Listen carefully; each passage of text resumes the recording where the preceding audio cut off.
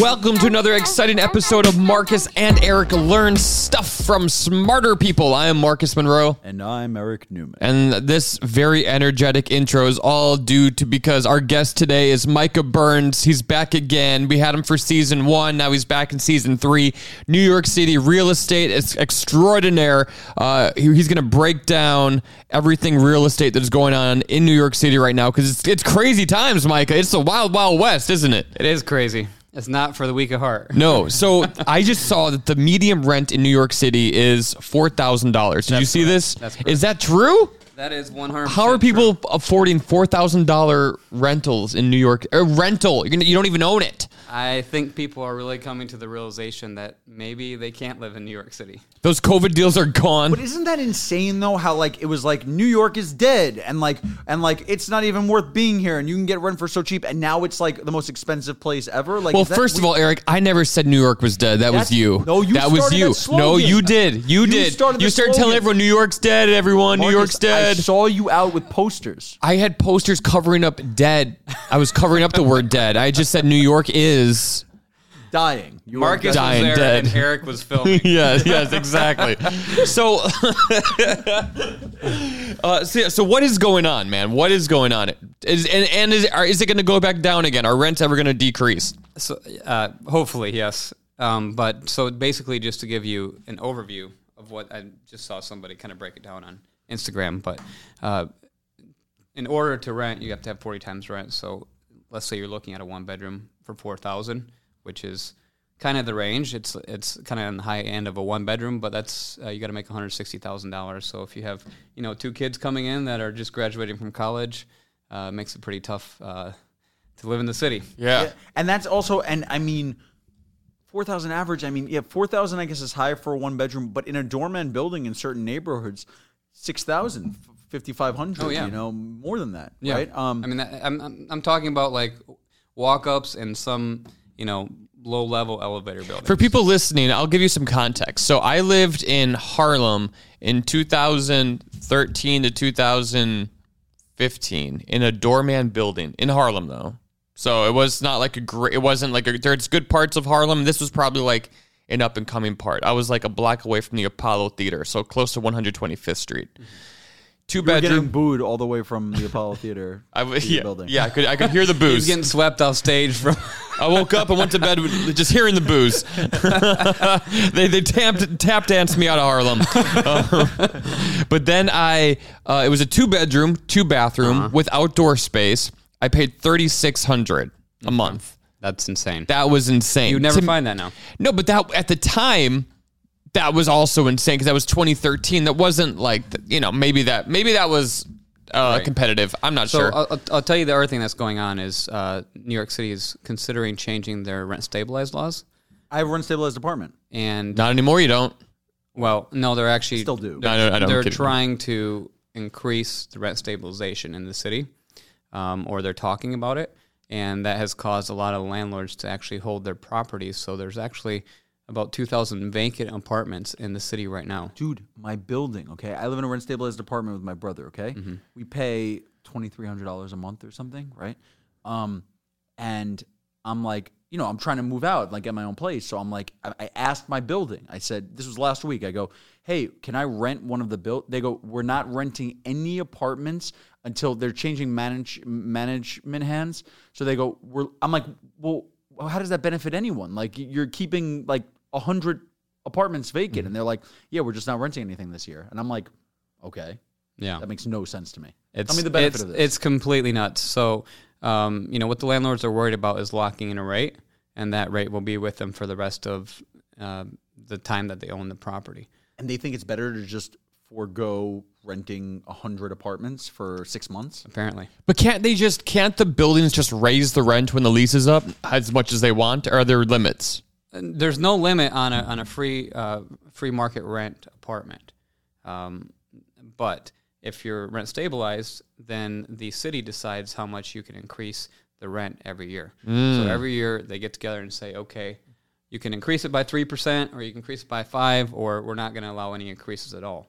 So what's happening right now is the city is voting on that, and apparently they're doing like a 5% increase, which all the rent stabilized people are up in arms about. But yeah. considering that's not too bad because my last place increased our rent by over 20%. That's nuts. That's insane. Yeah. Now, can you explain the difference between rent controlled and rent stabilized? Yes, briefly.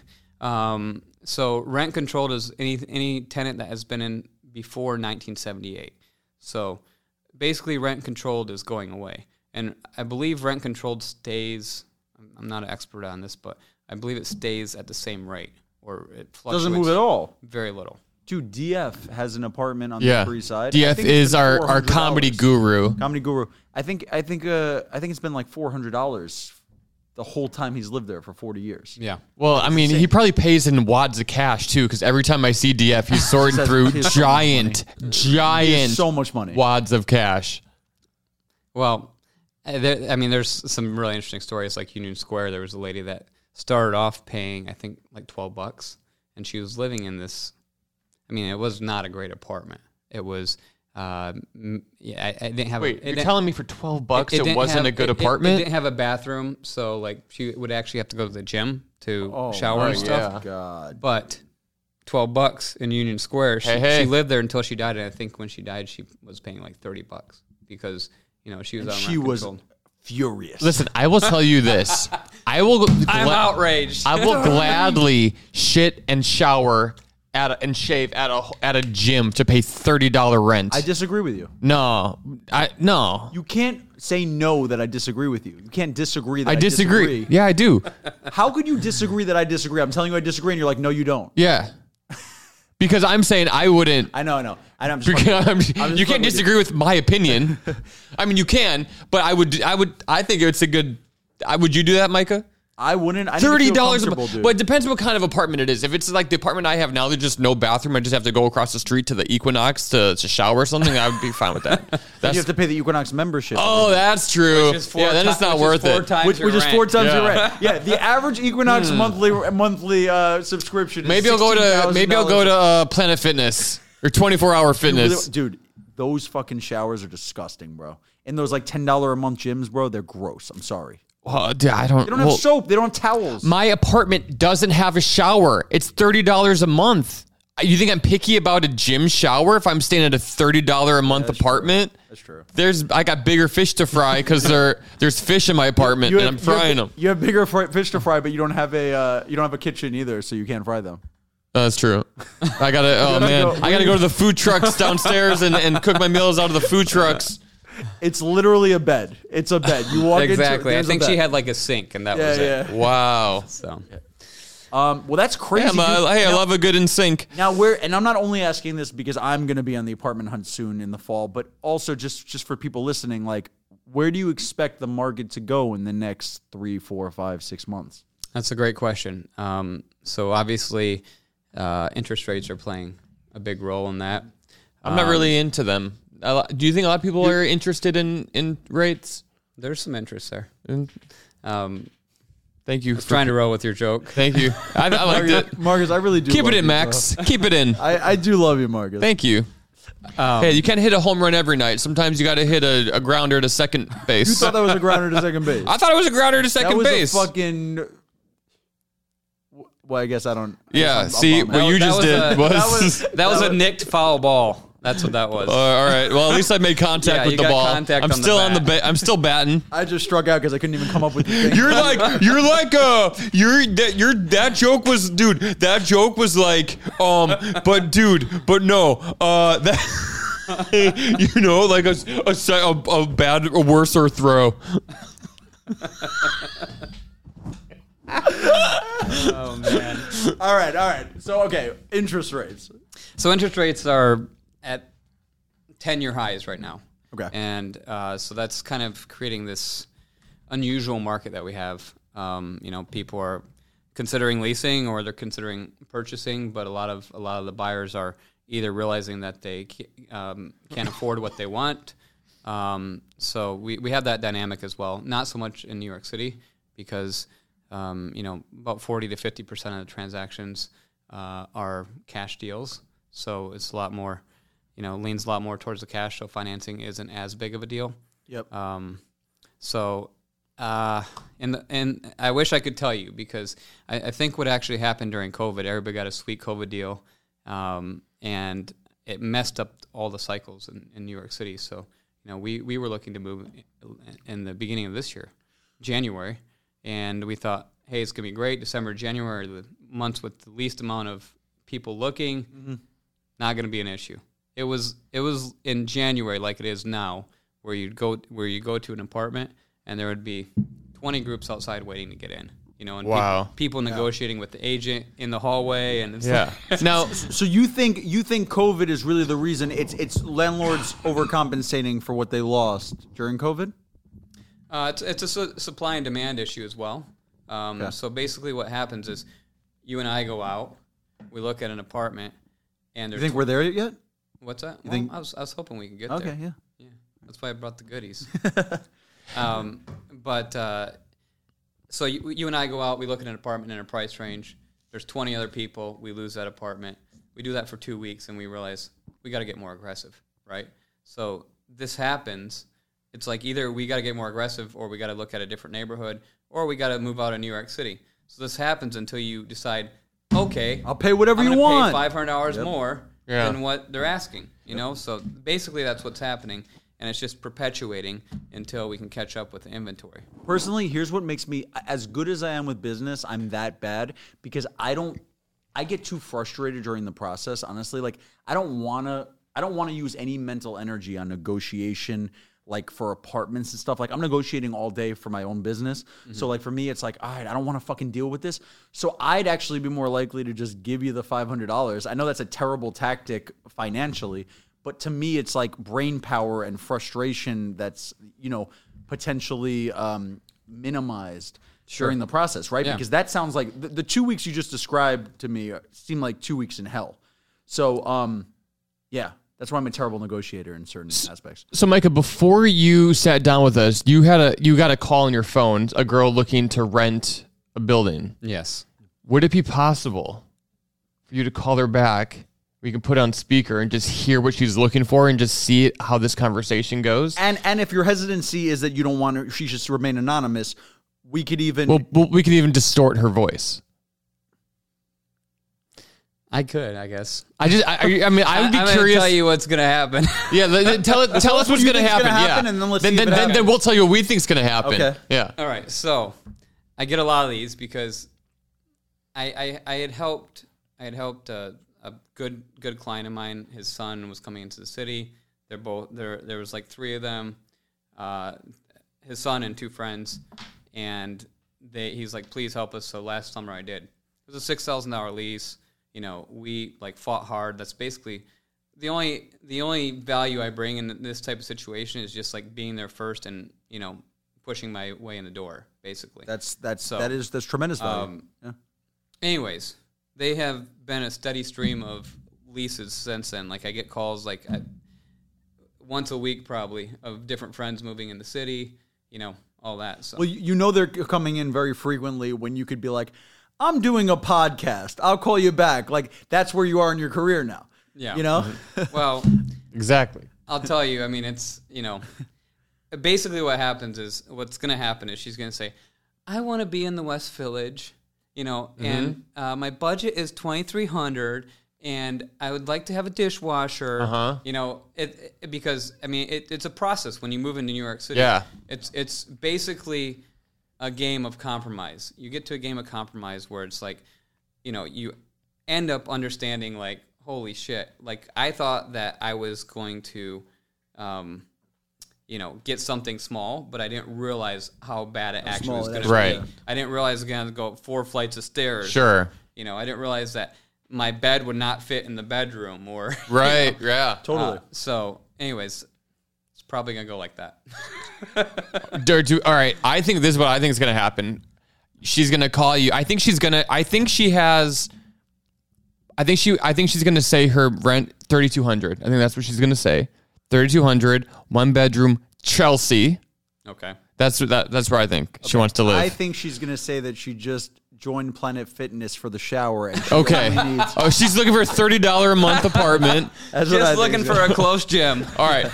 Let's get her on the phone. But I guarantee it's going to be 2 or 3 people involved. There's going to be Okay, a couple roommates. good. Well, let's see. They're probably going to be flexible. Let's get her on the horn. And, then Eric, we'll have to be quiet. We're gonna close Hold on on, this because we're gonna close on this because I think we're hitting our. Yeah, we'll close on this, but this is going to be interesting. I'm excited I to love hear. it. I'm excited to see what's going to happen here.